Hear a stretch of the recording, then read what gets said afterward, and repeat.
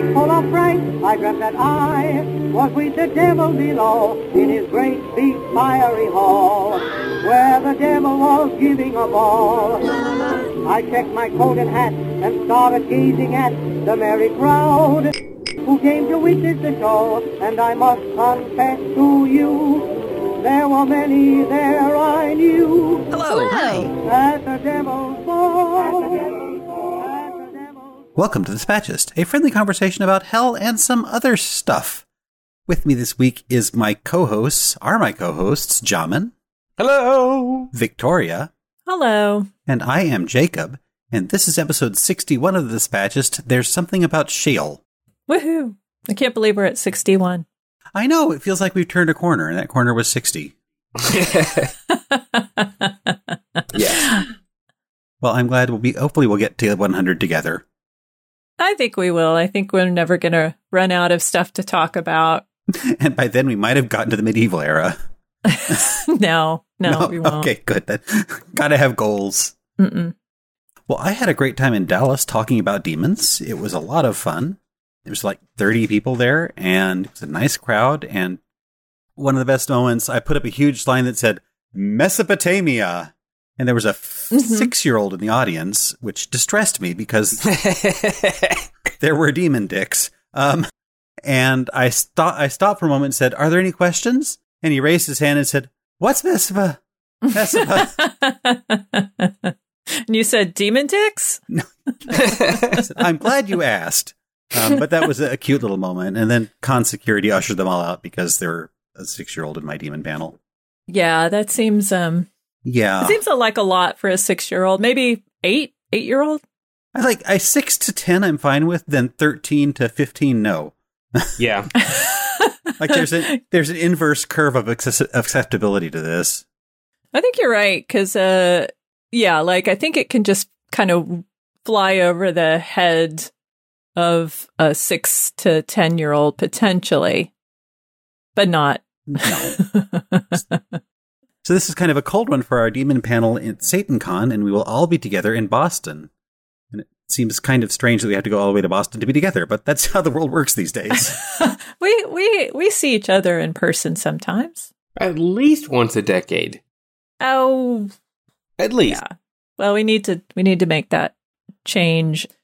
Yes, we are going to do some fun stuff at SatanCon, including the panel. Yes. I will make y'all go to Mike's and get Italian pastries. I'm going to buy some Bahamut-related crap in the dealer's den. Well, did anybody bring anything to party today? I did, and this will make sense later, hopefully. Okay. I brought a posset. Do you know what a posset is? I do. It's like a fruit and oatmeal beverage, right? It is curdled milk. It is spiced curdled milk and lots of alcohol. So it's from the Middle Ages, but it might. This is going to make sense later. So emphasis on the curdled milk. Right. Yes. Are we going to have more breast milk monsters? That came up before. No breast milk monsters. Somebody. This something even worse. Okay. Well, that's terrifying. Yes. But there's all kinds of different recipes for posset. Sometimes it actually takes the shape of like a custard, like a non-drinking custard. But for the most part, it's that's heavy cream. See, that's the thing. Drinks shouldn't take shape. They should be completely amorphous. Think of it as medieval bubble tea. Hork. Without bubbles and with curdled milk. But it has heavy milk or heavy cream, sugar, spices like cinnamon and nutmeg, and a significant quantity of sack, which is a sweet fortified wine. Yeah. Mm-hmm. Okay. A significant quantity, enough to make you forget about the curdled milk. Right, exactly. Right. Yeah. And you're supposed to serve it hot. Oh, see, I was going to say I have actually cold fig pizza. Oh, that's good. Yeah, it's really good. And it's got the, I was like, okay, that would actually go really good with some hot curdled milk because you've got the texture and the taste and the temperature differential. Except without the hot curdled milk, it'd be amazing. Right. I mean, yeah, a lot of things are an improvement after curds and whey go away. Mm-hmm. After you add the sack. Mm-hmm. That helps too. I did bring some entertainment. This actually sounds fun this week. Going through a circular forest filled with brimstone and over a stone building on an echoing dark hill in a wind of sparks and flames. Oh, this sounds kind of festive. Yeah, a strong sense of motion and pomp. So, what about any hell news? Did you have some? Well, it's not necessarily hell news, but it's significant. Oh. So, we were wrong about Stonehenge. We haven't even gotten to Stonehenge yet. Well, we as a people, we as a species have been wrong about Stonehenge. Oh. Yes. So it is not a calendar, turns out. Oh. Oh. Mm-hmm. Yeah. Nobody knows what it is or what it is doing. But, yeah, I just read that article. Yes. They were like, it's not a calendar, guys. Yeah. Yeah. Because, essentially, like, archaeologists have just been projecting other understandings of time onto Stonehenge. So it just doesn't really line up to, what would probably be their understanding of time. I'm looking at it, and it's only got 19 rocks. And they're, we have a lot more days than that. Right. And so it says the alleged count, like 12, it's supposed to add up to 365 days, 12 months within a year, but there's nothing that really lines up to that. And there was a really interesting term. Also, supposedly, I guess there's been some discussion about which of these is first, like either the Egyptians or Stonehenge as a measure of time, if they had a measure of time. But right. So they couldn't have, the whole accounting for leap year couldn't have happened, essentially. So there's that. But then there was some other article that I saw that referred to some kind of a tendency in archaeology to ascribe meaning to numbers. Like if you can ascribe any kind of meaning you want to numbers, but that doesn't necessarily mean that that's what they mean. And so that's just a human tendency to like see numbers and try to figure out a pattern. So that's one of the explanations for why we think Stonehenge is a calendar, an accurate calendar. It's not. I was almost entirely certain what you were going to say is that Stonehenge was built by a farmer in the 60s. Well, yeah. Well, there was one outside of Kerrville? There was a Stonehenge outside of Kerrville, Texas for a while. I think it was Kerrville. But we had our own Stonehenge. Well, I feel better about that because I don't think I could set my watch by it very accurately. It's kind of large. That's true. There's a lot of nebulous though around the actual length of the year when you get into the pre-BC, because there was some argument that it was 364, I think. Or it would have been the ancients were upset that it wasn't a perfect 360, so they grit their teeth and acknowledged 4 extra days, but declared they weren't part of the year. So this article states that, and it's an article in Popular Mechanics, because it was one of the ones that I could find that seemed trustworthy, if anybody's familiar with the history of Popular Mechanics. Totally trustworthy. The phenomena I was talking about, it is. The phenomena that I was talking about earlier is the numerology, which is the ability to find important numbers from ancient sources if you look hard enough. So it says that the sarsen lintels, along with the additional stones on the interior, could theoretically add up to 365, but that does not necessarily account for 12 months. So I have a question. Did they measure any of this in corgis? That's right. We got to figure out. Okay, so side project, build a Stonehenge from corgis, an accurate, a 2-scale version of Stonehenge with corgis. And baby elephants. Baby elephants. So baby elephants will be the standing stones, and then the corgis will be the lintels, right? Right. Mm-hmm. Well, my hell adjacent news for the week. This is a minor one, but it's kind of fun. There was a story in comicbook.com about Mephisto, who's probably the nearest thing the Marvel Cinematic Universe has to the trickster devil or Satan, making an appearance in Thor, Love and Thunder, but it was cut out. And they showed pictures of the makeup job. And when I see Mephisto, he's got like spiky hair and a real serious rock star album cover vibe going on, a nice six-pack, and he just kind of looks like a devil. This guy looks like someone who's going to steal your Cheez-Its. Are they the extra toasty ones? They may be. I want my Cheez-Its. This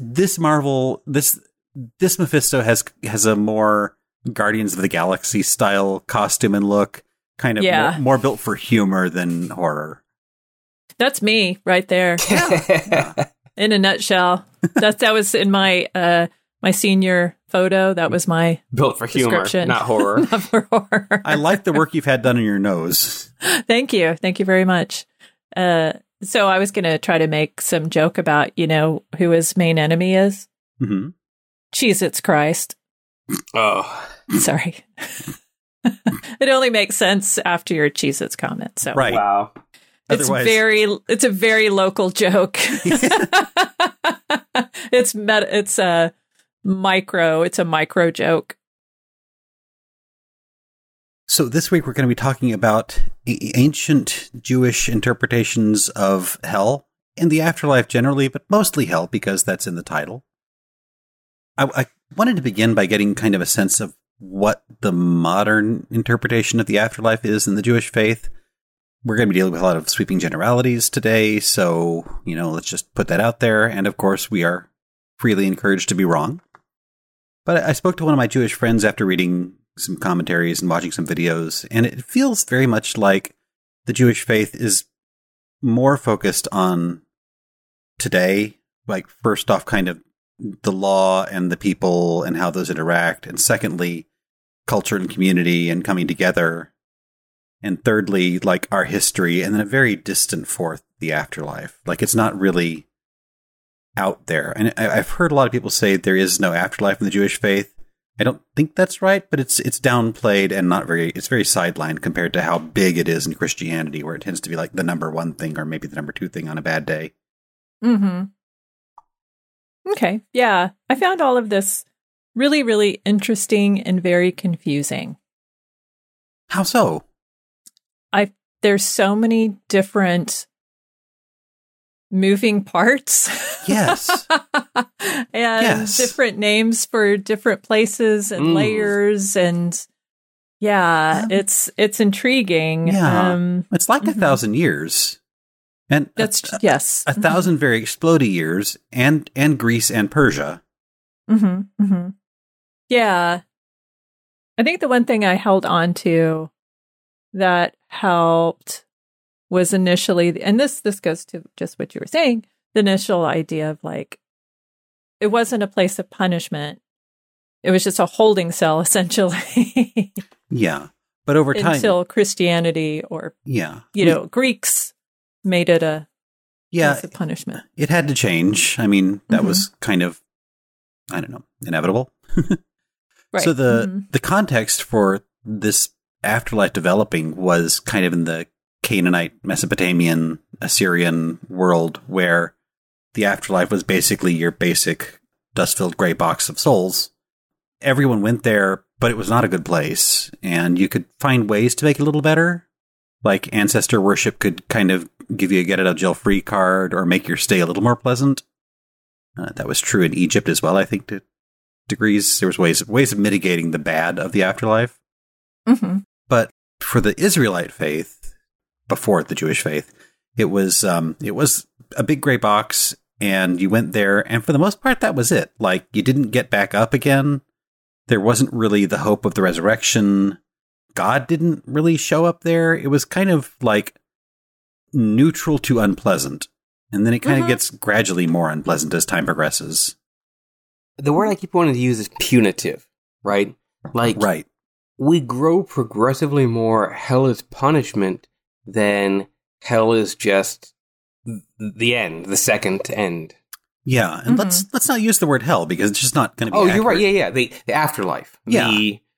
The other place. The soul box. The soul box. Souls. The dusty soul box. Do you want to talk about souls for a bit? Oh. I do want to talk about souls, but I also want to say that it's interesting. One of the things I found interesting is that because Sheol is should I say it Sheol? Sheol? I've been doing Sheol, and I'm not sure that's right. Let me look it up. The internet says Sheol. Sheol? Okay. Sheol. So, yeah, that Sheol as a place of forgetting or separation, just separation from life, separation from God. But I had this really good quote in this article by Timothy McDermott. And here's the quote. The Israelites' hope was not for a new life after death, but for a full life before it. So that kind of says something about a worldview. Yeah. Which is cool. But talking about souls... Let's talk about souls. I'd love to. So, yeah.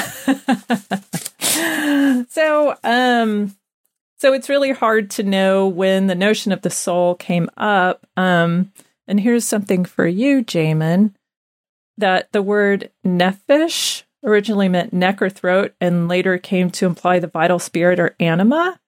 But also we have the word ruach. Is that how you say it? Ruach? Ruach?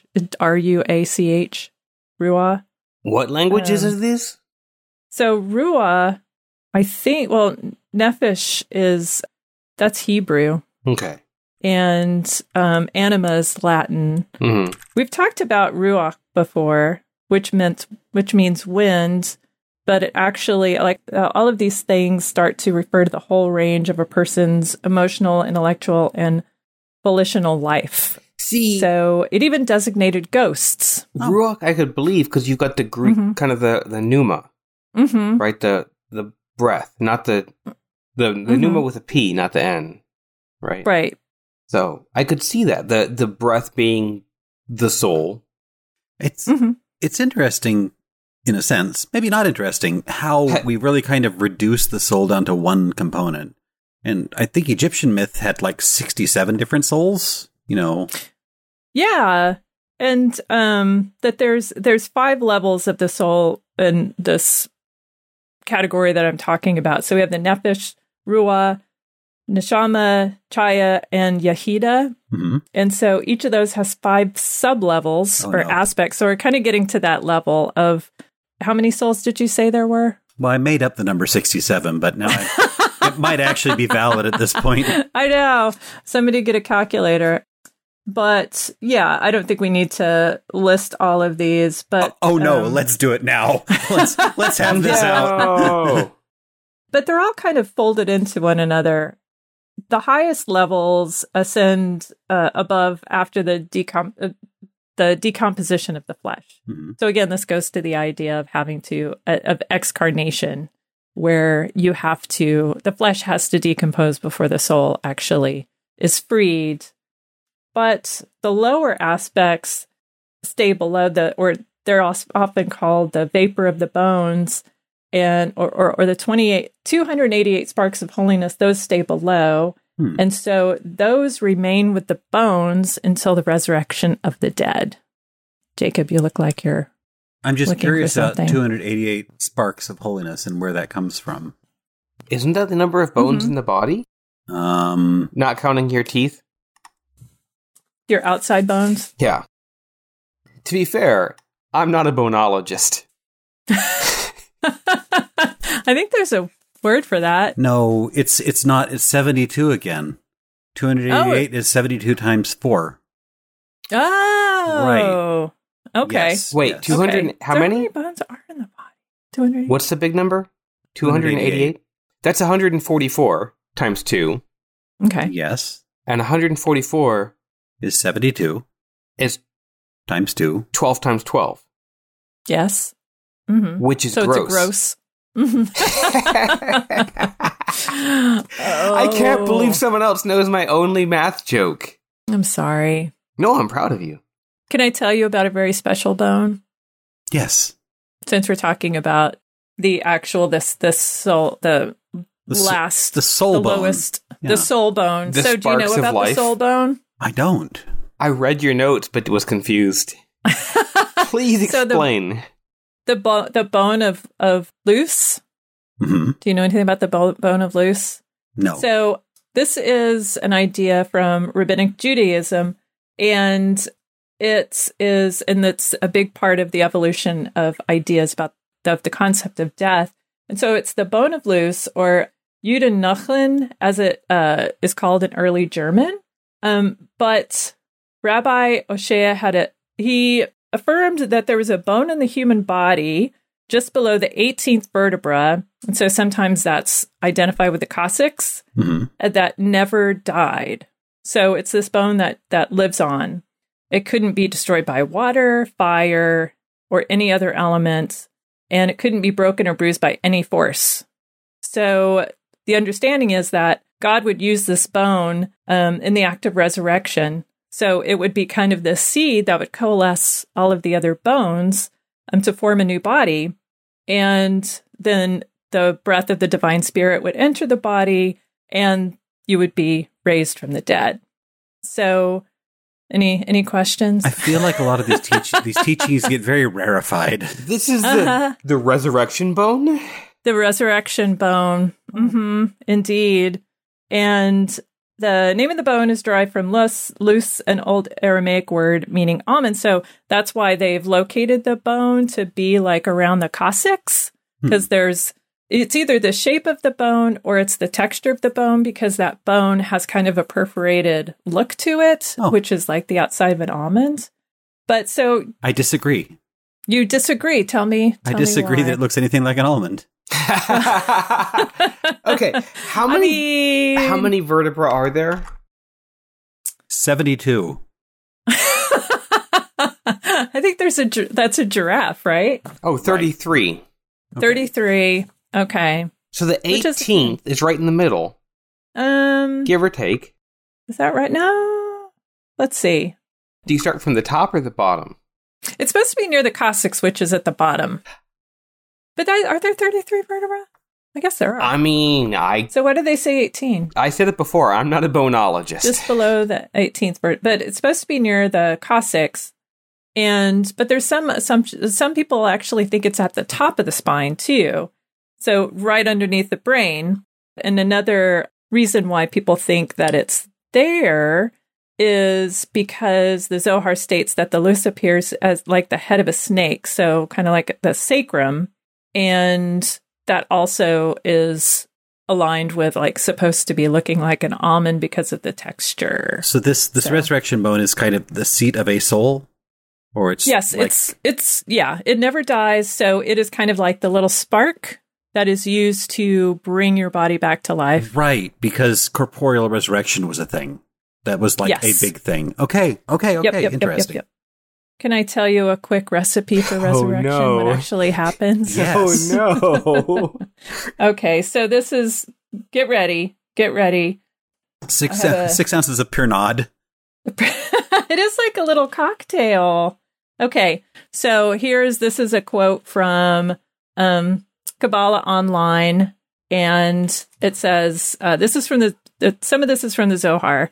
For all the while that the body is decomposing in darkness, it awaits the illumination that it will receive from the dew. When that happens, God will use the loose bone to rebuild the newly resurrected body. This is the meaning of the sage's statement that the loose bone remains intact forever. So, let's see. Okay, here we go. So, Rabbi Shimon said, "Come and see what is written regarding the resurrection. Remember, please, that you fashioned me like clay, and you will return me to the dust again." What is written immediately following this? Quote, "You will pour me out like milk and curdle me like cheese. You will clothe me with skin and flesh and knit me together with bones and sinews. After a person's body decays in the ground and the time of the resurrection of the dead The Holy One will take that bone that remains and process it like dough, and the cheese is curdled from milk. The bone will then be mixed with the remainder of the body, and that is already decomposed and become dust. And that bone then will also become liquid like milk. It will then be curdled and given a form like cheese is curdled out of milk. Oh, this is a lot. Flesh. Now I understand. Finally, skin, flesh, sinew, and bone will then be stretched over it. This is the meaning of the quote, "You will pour me out like milk and curdle me like cheese." Okay. Which we all use. I mean, I see that on Hallmark cards every day. Yeah. It's like, Happy Mother's Day. Happy Mother's Day. Mom, you poured me out like milk and curdled me like cheese.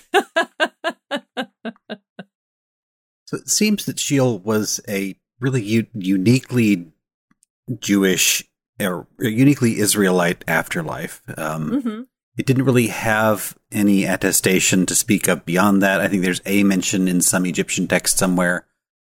For the most part, it's the darkness of the grave. The word means euphemistically death. It's occasionally used as a proper noun, but almost always in the sense of kind of a metaphorical interpretation of death, sometimes paired with destruction. God is variously there and not there. Like kind of God is everywhere, but people in Sheol, when they pray, their prayers are not answered by God. It's kind of defined as the furthest point from God, like the bottom of the celestial sphere with God at the top. Mm-hmm. One descends to Sheol, one does not come out of Sheol very easily. There's a few resurrections, but they're really far and few between. Mm-hmm. So is it a place or is it a metaphor? Gosh, why does it have to be one or the other? It's a place, it's a metaphor, and sometimes it's a person. Yes, it can be both a floor wax and a dessert topping. Do you ever watch the Esoterica podcast on YouTube? No. It's got it's a kind of rabbinical dives into all kinds of mystical. He's got a great video on translating grimoires. But I watched his video, What is Sheol? This is Dr. Justin Sledge of Esoterica. And one kind of neat things he points out, and I think this shows the lack of importance of afterlife in this cosmology, is in the Hebrew Bible, there's about 1,000 times that death is mentioned, but only about 66 times is Sheol mentioned. So it's really not that big a deal. I mean, people talk about death as a cessation of life, as a way of losing your friends or whatever. It's a sad thing. But the afterlife, it's just dull, and it doesn't get a lot of coverage, at least in the older stories. Yeah, it's interesting because it seems like the references start out almost like a metaphor, more down, like it's a metaphor for death. And then it starts to become kind of more like a place or a thing that, more like a hellmouth where it's devouring or it's hungry for souls, right, or for the dead. Absolutely. And that happens more and more as you get to year 0. It's the Isaiah's and Ezekiel's really start invoking this more monstrous version of Sheol. It seems like it may be derived from Mot again, the kind of the hellmouth god from older Israel. Mm-hmm. So far as what it means, there's kind of a funny story about that. So the NIV Bible is like one of the most popular Bibles. It's probably like second to the King James Version. A guy that was at the head of the NIV Bible Translation Project, his name is R. Laird Harris, really didn't like the idea that Sheol was an afterlife because it's so different from the Christian afterlife, which is kind of judgy and forever, whereas Sheol is just box forever. He liked it so little that he insisted on translating it only as literal death. So there's a major afterlife concept, which is Sheol, that's largely left out of the NIV Bible entirely. Tacky that.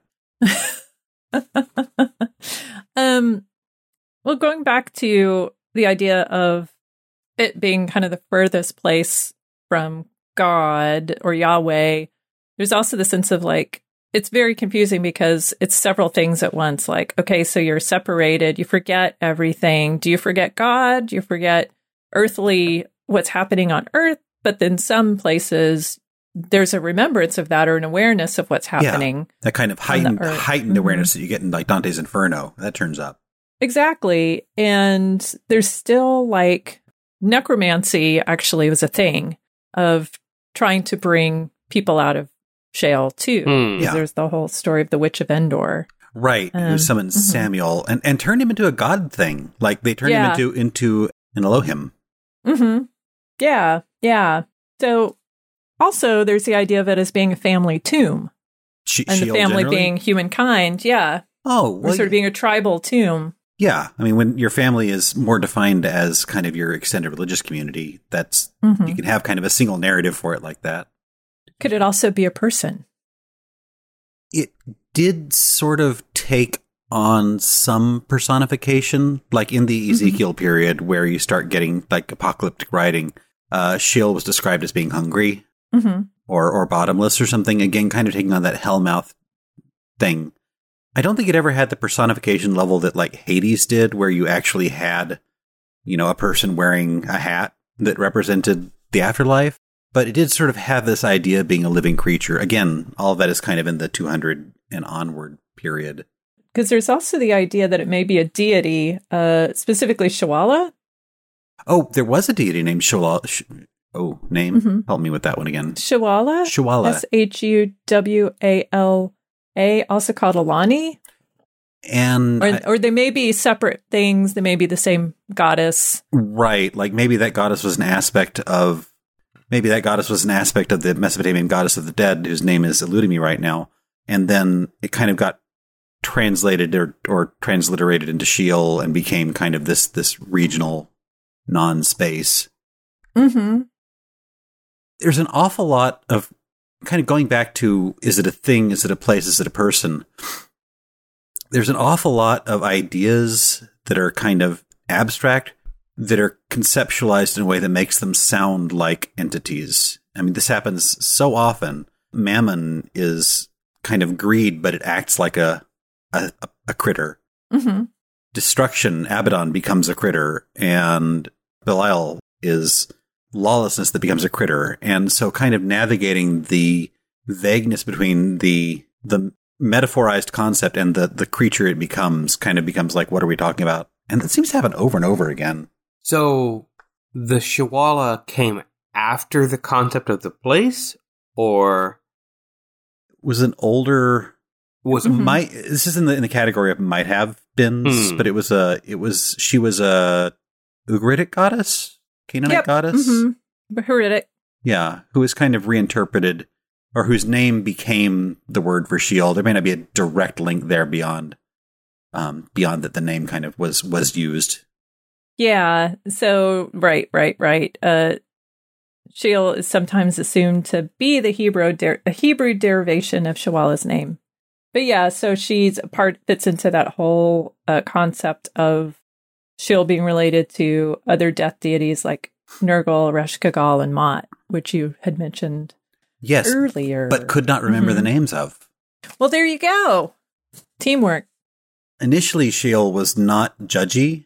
It seems like it started off being gray box, and it's over time, as we kind of moved more into the Jewish faith from the Israelite faith, it became the not nice gray box, and you started getting like chains and bars in there that would kind of divide people up. And sometimes it was the big dubious box where the bad people were a little bit lower and further away from God, but they weren't really in any dire straits beyond what all dead people were in.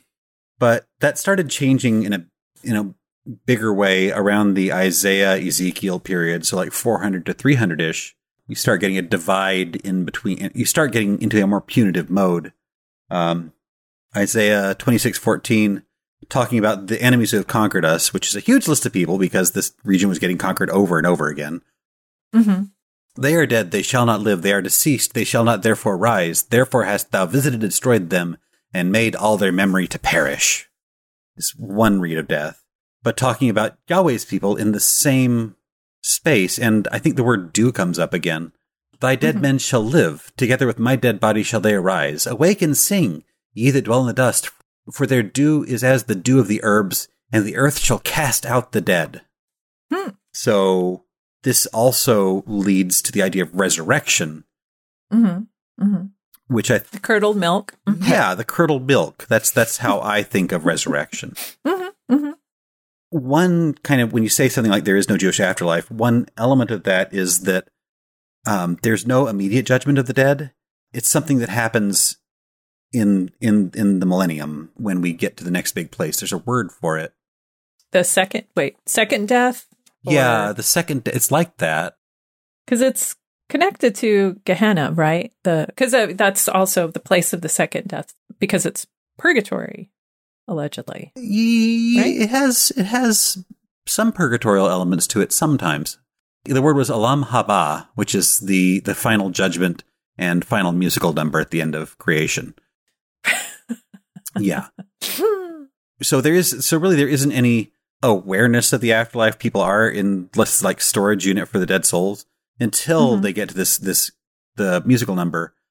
And there, once you're in the more apocalyptic mode, the righteous ascend into heaven and the bad people are either destroyed utterly or they just drift on into remorse and endlessness.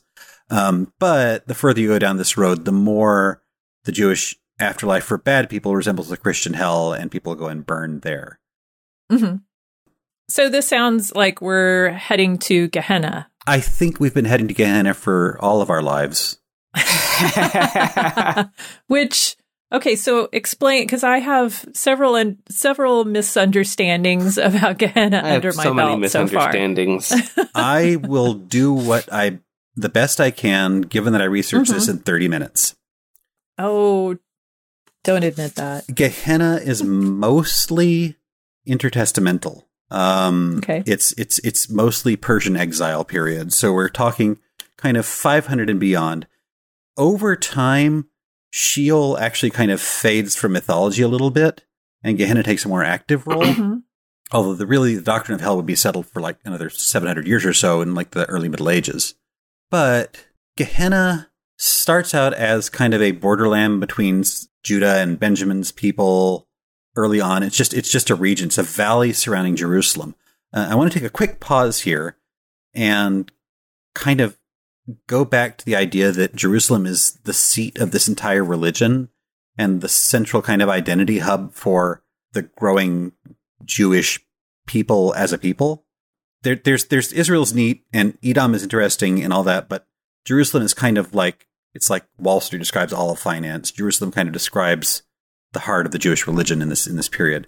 And it's very different from us to think that the religion is in a city. Mm-hmm. But Gehinnom, the Valley of Hinnom, was a valley mostly surrounding like the south and east side of Jerusalem. One story is that it's Ben Ginnom's property. That feels a little folk etymology, but like Valley of the Son of Hinnom is a translation of it. So maybe it was Ben's property. I don't know. Hey, this is Jacob. I know that Ben is not a first name. It was a joke that didn't fly very far. Anyway. So this borderland is likely where a sacrifice that's been called Tophet takes place. And apparently the kings of Judah sacrificed their children by fire. Archaeologists have kind of looked at other areas of the Levant and seen there was evidence of child sacrifice. And so the Tophet is probably not an exaggeration. It's probably something that happened in bad times, maybe. In the Bible, the Valley of Hinnom is said to be a place where this sacrifice was performed as a sacrifice to Baal. Although, I thought it was Moloch. Well, I can get there. It was sometimes a sacrifice to Baal. Some commentators have said that was probably Yahweh because, just blaming it on Baal. Blame the Baal. Moloch is involved, but it's ambiguous, and this is one of those, is it a name? Is it a person? Is it a place? Moloch is tied to the word MLK, which is kind of a word meaning sacrifice. So is Moloch just the idea of sacrifice by fire, or is it a god? That depends on who you ask. Oh, I think it's ambiguous. There's that thing again. It's like, is it the thing or is it the person that did the thing? Right. And Moloch, MLK, is a very big that. So I also read that Tophet can also just refer to large cemeteries Yeah, it's the word kind of means a place of sacrifice, a place of death, and the sacrifice itself, depending on what day of the week it is. This is really nice that all these words not only have huge ambiguous meanings, but they have no vowels. So that makes it extra fun. And then they were all translated. I think, vowels add meaning. Yeah. And they were all translated out of Hebrew into Greek. So double your fun. In the intertestamental period, the word Gehinnom starts popping up as Gehenna or Gehinnom stops being a place name and starts being a concept name. Working with the Greek folks and their ideas of the afterlife probably sped this up. So in some rabbinical works, Gehinnom was created before the earth or on the second day of creation because its importance as this kind of purifying fire, purgatory, place of death or something was so important that it was a part of God's plan all along. And we're really starting to get out of geography and into mythology at this point. Speaking of geography, I actually just looked, and I mean, we've said it, 100 times. Gehenna was a valley to the southeast of Jerusalem, right? Yeah. I went to Google Maps and I turned on terrain view, and there's literally, it's like Ben Gehenna Street, and it's literally a valley to the southeast of Jerusalem. I'm like, it's exactly what we said it was. It's a park now. Yeah, parts of it. It's a big valley. Yeah. There is the idea that the fires of hell are tied to the fires of Gehinnom because this pit of like cadavers and garbage was always burning and they kept the flames going forever. So it had this image of everlasting, disgusting fire. That's probably not accurate. That's like a year 1200 thing, apparently. At least that's what Wiki says, saying it's from a commentary on the Psalms by Rabbi David Kimmy. Kimmy? No one could sustain fires that long without artificial gas sources. Well, it's kind of like the tire fire in The Simpsons, right? Still burning? Or those oil-filled fires, that have been... So, but you need some kind of fuel. But so the fire could be either like punishing or it could be cleansing. Because there's the passage from Isaiah that describes what the day of judgment would be with like God being the fire essentially, or bringing the fire. But one of the, and I don't know if this is taking us off the path, but also your period of purification or punishment is not forever. It can be shorter. It could be 12 months. Yeah. And every Sabbath is excluded from the punishment, so you get every Sabbath off. Right. So, but some people have not had that benefit. They've been given the eternal. One person in particular hasn't had that benefit. That is Jesus. Right. Yeah, you mentioned that earlier. That one was good for a momentary laugh. Worth remembering, Jesus is not the be-all and end-all of the Jewish faith. He's a sideline in that one, if you get to mention.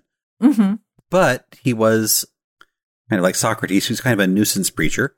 And so there's a special realm in Gehinnom called... Is it the poop realm? It is the poop realm. There's a special realm in Gehinnom called Zoa Rudashat. I think that's right. And this is a place of filth and sewage. I think the word translates literally into boiling excrement. And it's a place where people that scoff at wise people go. And Jesus might have been a scoffer. So there's at least one story where he turns up in this place. Someone saying, "Hey, what are you doing down there?" And he says, "Oh, I'm boiling an excrement." Yeah. As you do. But you don't get fun of the wise guys. Yeah, he did. And you don't get a break there. Like there is no Sabbath thing down there. It's the worst. But you do know what the souls get to do, or the folks who get the Sabbath off, they get to actually roam the earth. I know. Their spirits get to roam the earth, and then the angel Duma comes and rounds everybody up. Do they like get into hijinks, or are they just out? It's like Halloween. It's like Rumspringa, where they just like go and they make out, drink, do heroin. I don't know, rob banks. Zany hijinks. That's what this Play is. Parcheesi. But the other interesting thing, I mean, this goes back to whether or not it's also just a place of Well, if you're there for 12 months, then you go to the world to come, right? Which is made up of the 2 Gardens of Eden. And that's where you get to like hang out with God as he reads the Torah. So I don't know about that. Is the world to come the judgment and then the happy place, or is it the happy place? I think it might be. It's the judgment, yeah, and then the happy place. It's the end of days in a good way. Yeah. It's kind of like the Egyptian idea of, eventually, like once you get all the way through the maze, then you get to hang out with what's his face, Doug. Yes, you get to hang out with. I cannot remember the name of. This is very similar because you get to hang out in Gan Eden where God explains the Torah to you. So you get kind of you get all the spoilers at that point. Is that like mansplaining for all of eternity? Because I think so. I can't handle it. Well, actually. Oh my gosh. But it's called Olam Haben, the world to come. And yeah, so it's related to the 2 Gardens of Eden, Paradise and Gan Eden. And that's the place where God mansplains the Torah to you for all eternity. But supposedly not making it there is the greatest punishment of all. So you're not going to where your ancestors are or Yahweh is. So assuming my ancestors are there, that's kind of a stretch. Well, Sheol was sometimes described as boxes, like boxes and cages and things like that. Containers. I guess the coffin idea may be kind of feeding into that. Mm-hmm. On the other hand, Gehenna is empty in a lot of stories because it's waiting for the next thing. It's waiting for this end of days. Until then, it's just a big empty space, but it'll be filled after the final judgment. Another interpretation of it, it's a little less here and now. Yeah. I found that super interesting that it was kind of like a little hotel. Yeah. With vacancies. Right. And, you sort of get let out for a little while. You get to go on your little rumspringa.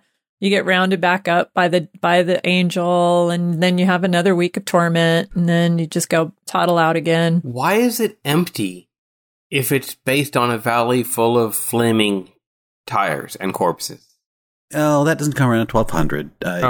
It's a valley that's associated with the flame in Gehenna is more the after ideas of the sacrifices and the wrongness from those that infected it. So the fire is more about the Tefet and the Moloch stuff. That nightmare. The idea of the flaming pile of garbage is a lot later on. But it is very strongly the destructive side of death. And so you will occasionally get death and destruction together, and that's kind of a pair. And this is really the more Sheol is neutral. Gehenna is worse. That is either destruction or burning, depending on who you ask. Over time, by the time the New Testament rolls around, it's really soundly a synonym for hell. It's kind of safe for the Greeks to translate it as that. It's a place where body and soul could be destroyed in fire, and that's a very hell image. Maybe part of that also was that the Romans were practicing cremation there, and nobody really liked the Romans, but they used Gehenna as a place for cremation in 70. And cremation, 70. We don't like cremation because takes you away from your family. Maybe you can't be resurrected. You can't be resurrected because you're scattered to ashes, right? Mm-hmm. Except that bone. Oh, right. The bone can't be destroyed by fire. Yeah, as long as that one's safe, you're probably good. Mm-hmm. Gehenna gets tossed around with other words from hell. Sometimes it's paired with Hades, and they're separate. So Hades is kind of its own thing. That's a little bit more like Sheol than fires of Gehenna were. At various times, Hades, Sheol, Gehenna, Infernos, the Netherworld all seem to be used with different contexts and different connotations, different degrees. Over time, I don't think that Gehenna really makes it very seriously into the New Testament. It gets used 11 times in the Gospels in ways that are distinctly hellish. Matthew to the Pharisees, "You serpents, you brood of vipers, how shall you escape the sentence of Gehenna?" But it does make it into Islam, where it's used more than 11 times. It's used 77 times in the Quran. Sheol is not mentioned at all. One of the gates to hell is supposed to be in the Jahannam, which is kind of used the same root word. And while there is an eternal hell for Muslim sinners, Jahannam itself, the top layer is going to be destroyed someday. So it has a certain temporary element there too. So I don't know Islam well enough to say whether that's a purgatorial idea or not. But the idea of hell being destroyed has antecedents. Someday death may die. Ooh. So is this a good place to talk about Tartarus? Yes. Okay. That's what you get when you don't brush your teeth, right? Yes, exactly. And it's also a call box that travels through. Oh, yeah. That's true. Right. True. It's blue. I got that reference. So it's both of those things. So it's the place where fallen angels are temporarily imprisoned. Yes. Correct? Yes. Temporarily? Yes. So before the judgment. Yeah. So then this actually kind of goes to the moment where we stop thinking about Christ as a conqueror of death, but then Christ as a conqueror of Satan. This is where the element of Satan comes in, right? Tartarus is definitely a place where demons burn. It is kind of linked to the idea of the abyss at the end of Revelations, where the devil is going to get shoved in and where the weird goat-faced, giraffe-nosed locusts come from. It's like a gate to a very demonic hell. And this is tied to the roots of Tartarus, which are very Greek. In the Greek afterlife, I don't know which version because it changes over time, there was a bad place for people, a good place for people, a neutral place for people. But Tartarus was where the Titans were imprisoned. And they were going to be punished and burned forever. There were some really, really bad people that ended up there as well. But for the most part, it was like big monsters and people that had specifically given Zeus the middle finger. And Enoch doesn't specifically reference Tartarus, but the verb for throwing the Watcher angels into the fiery pit is tartaru. Tartaru! I think I referenced this article earlier by a guy named McDermott. So this was in Blackfriars Magazine, which is a Catholic tinged but well-respected journal. Okay. But he talks about Tartarus as the unredeemable death. So that's it. It actually, we've made it to represent our refusal of the gift of life from Christ. So it's kind of like Dante, like the Inferno, like the only thing keeping you there is you. In certain ways. I feel like of all the words that have been transliterated as hell, Tartarus is probably the one that should not have been. It's very specifically where the Watchers go, where the Beast of Revelations goes, and his followers. So that's in late John. But over and over again, this is a place that is mythic in scope and not meant for people. So calling it hell it just doesn't feel right. So then, people are always redeemable then, but these other creatures are not. Titans aren't redeemable. Does that sort of follow? They're kind of the worst, except Prometheus, who's also kind of the worst in his own special way. Damn you, Prometheus. And I think that the Watchers are going to burn forever until they get moved to a different place to burn. Okay. But yeah, this is a much bigger hell. It's like an antechamber of hell reserved for the big baddies. Most common people would just be in the people boxes, not here. So I think I disagree with the idea that it's the irredeemable portion of us, because I don't think we should ever have been here in the first place, except people with truly massive egos, maybe. Right. So, yeah, one of the things that I struggled with was the relationship. All of these things, I kept wanting to fit them all together and create sort of a hierarchy, but that just seems undoable. I think that sometimes these places are, and it depends on who you ask and when you ask, which I think is going to be my catchphrase from now on.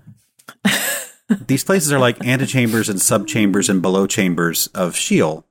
In Greek land, Tartarus was kind of below the everything. And maybe Tartarus here is kind of a below the everything. I know that Gehenna or Gehenna is seen as a suburb of Sheol sometimes as well. I'm sure it depends on who you ask, because there probably isn't really a map. Yeah, I feel like, a lot of several of my readings mentioned some hell journeys. So, I mean, we could spend, we could do a whole other podcast on hell literature, hell journeys. Yeah. But some of them, like We're going to be padding out the medieval period with hell journeys, I suspect. Yeah, because one is referenced that seems to be, kind of a source for Dante. But, yeah. You mean Dante didn't make it all up himself? What? No. Sorry. Well, he drew really intensely from the Greeks. That was like his big thing, the Romans and the Greeks. So I wouldn't be surprised if there was like a lot of deep cuts into their mythology. Yeah. So this is, What about, there was, again, like I kept finding new places. Like I just, I was like, make it stop. But I found the World of Darkness also. Right. Okay. Tell us more about the World of Darkness. Like Vampire the Masquerade? To me, you're just saying words. What does that mean? Oh, what is that? Coyote the Barkening. You lose goth points. That was the big role-playing game surge in the 90s that briefly gave goth street cred. Oh, damn. I missed that. I think I was in my grunge years. Okay, that's fair. So there were no grunge role-playing games. There were no grunge vampires. I feel like no Lost Boys. Yeah, that kind of kicked it off. But in this context, I do not have a clue what you're talking about. Yeah. So this is a Gnostic thing. Which again, we gotta talk about Gnostics because they have plenty of demons. They're really complicated. They're super complicated. But specifically in Mandaeism, the World of Darkness is the underworld. And sometimes it's also called Sheol because the classic Mandaic word is very, very similar. It's an S with a diacritical, I-U-L. And I think that's I have to remember what diacritical that is, but it's the little crescent moon above the S. Aww. Yeah, it's adorable. But in one of the holy books, the Genzaraba, and other Mandaean scripture, it is the kind of Gnostic version of hell. So it's also the World of Darkness. There's a Venn diagram with Sheol. So when was Mandaeism? Mandaeism sounds like the worship of Mandy. Like, I don't know. She was my aunt. Really nice woman. Oh, Mandy. You were a Gnostic. So when did this crop up? It looks to be about like 100 BCE, but it could also be shortly before the year 0, maybe 200 BC. Okay. Roughly in that area. Just time enough to add another level of confusion to the local theologies. Why, yes. And so yes. Again, this is really interesting. It's located beneath the earth, and it's ruled by or Leviathan. Oh, neat. Oh. Yeah. We know them. And it's Queen Rua, and she's the planet. She's the mother of the planets and the constellations. But another interesting thing. Oh, yeah. Rua means breath or spirit. So it's kind of the word for soul. And Gnostics are so cerebral, so maybe that's like an extended metaphor. I think it must be. I was wondering that. But we also start to get into Tehom here because the ocean of Sup also lies. Tehom. Oh my gosh. So because the ocean of Sup is associated, it's in the World of Darkness, separates, it's like the river Styx, and it separates the World of Darkness from the World of Light. But Tehom in the book of Genesis is comparable to the ocean of Sup, and it's the soul, the great sea that the soul has to pass in the first level of ascending. Oh, that kind of universal crossing the water idea. That is super duper common. Yeah, the Gnostics, man, I feel like, again, that could be a whole other Yeah, they are really distressingly weird and complicated. It's like they had to answer the question of where does evil come from, and they did it with as many moving parts as possible. Yes. It's true. Yes. They're the Rube Goldberg of theology. One term that kind of resonates with me there is the idea of the ocean as the underworld. And that kind of echoes the word abyss, which is used a little bit occasionally as another kind of hell-related word. It's really kind of another version of Sheol. It's kind of the underworld and the darkness below, but it also keeps the kind of aquatic, oceanic depths element to it in its kind of connotative meanings. Mm-hmm. It's also specifically a realm for rebellious spirits and for a prison for demons. So again, not a place for humans necessarily. It's where Jesus sent Legion, like the little piggies, right? Into the abyss. Little piggies. Yeah, little piggies.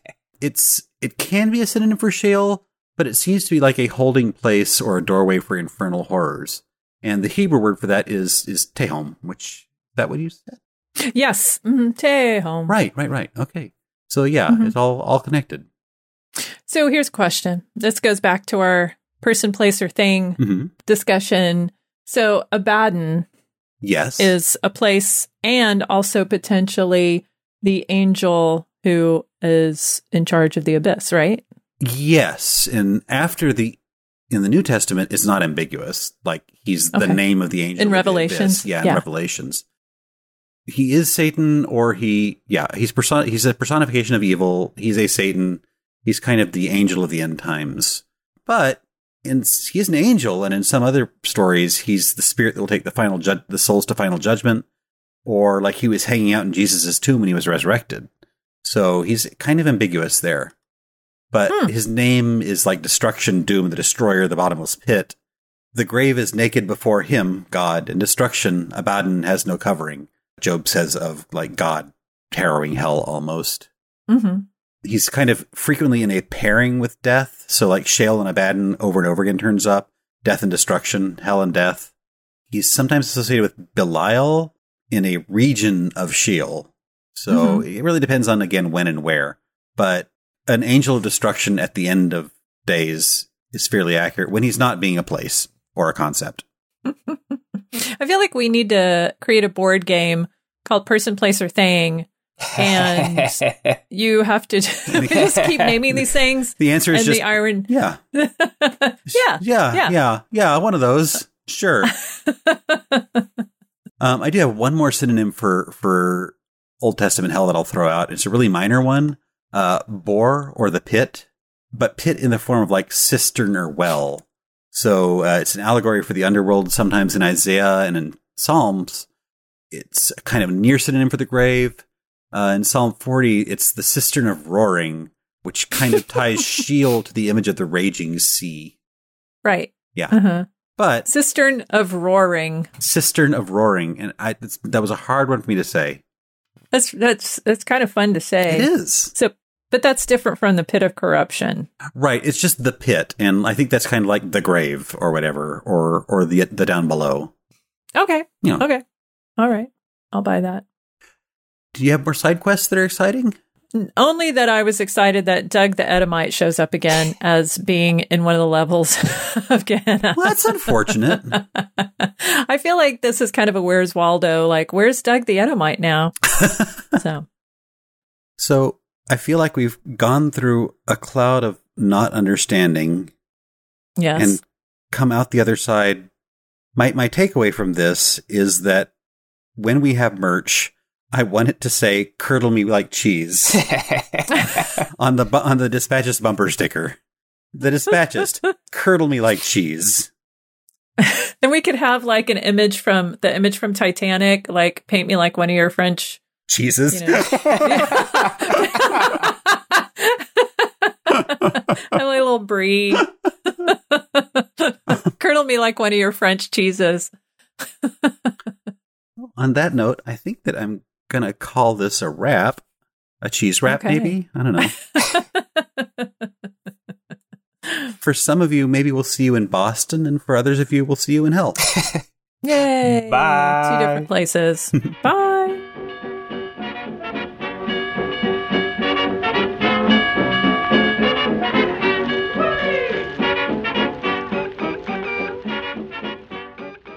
This podcast is copyright 2023 by The Dispatchist and is Creative Commons. You're welcome to reuse with attribution. Look for us on your favorite podcast app. Say hi to us on Twitter or Gmail at The Dispatchist, no spaces. Check out our website, dispatch.ist, for episodes, show notes, and a variety of hellish resources.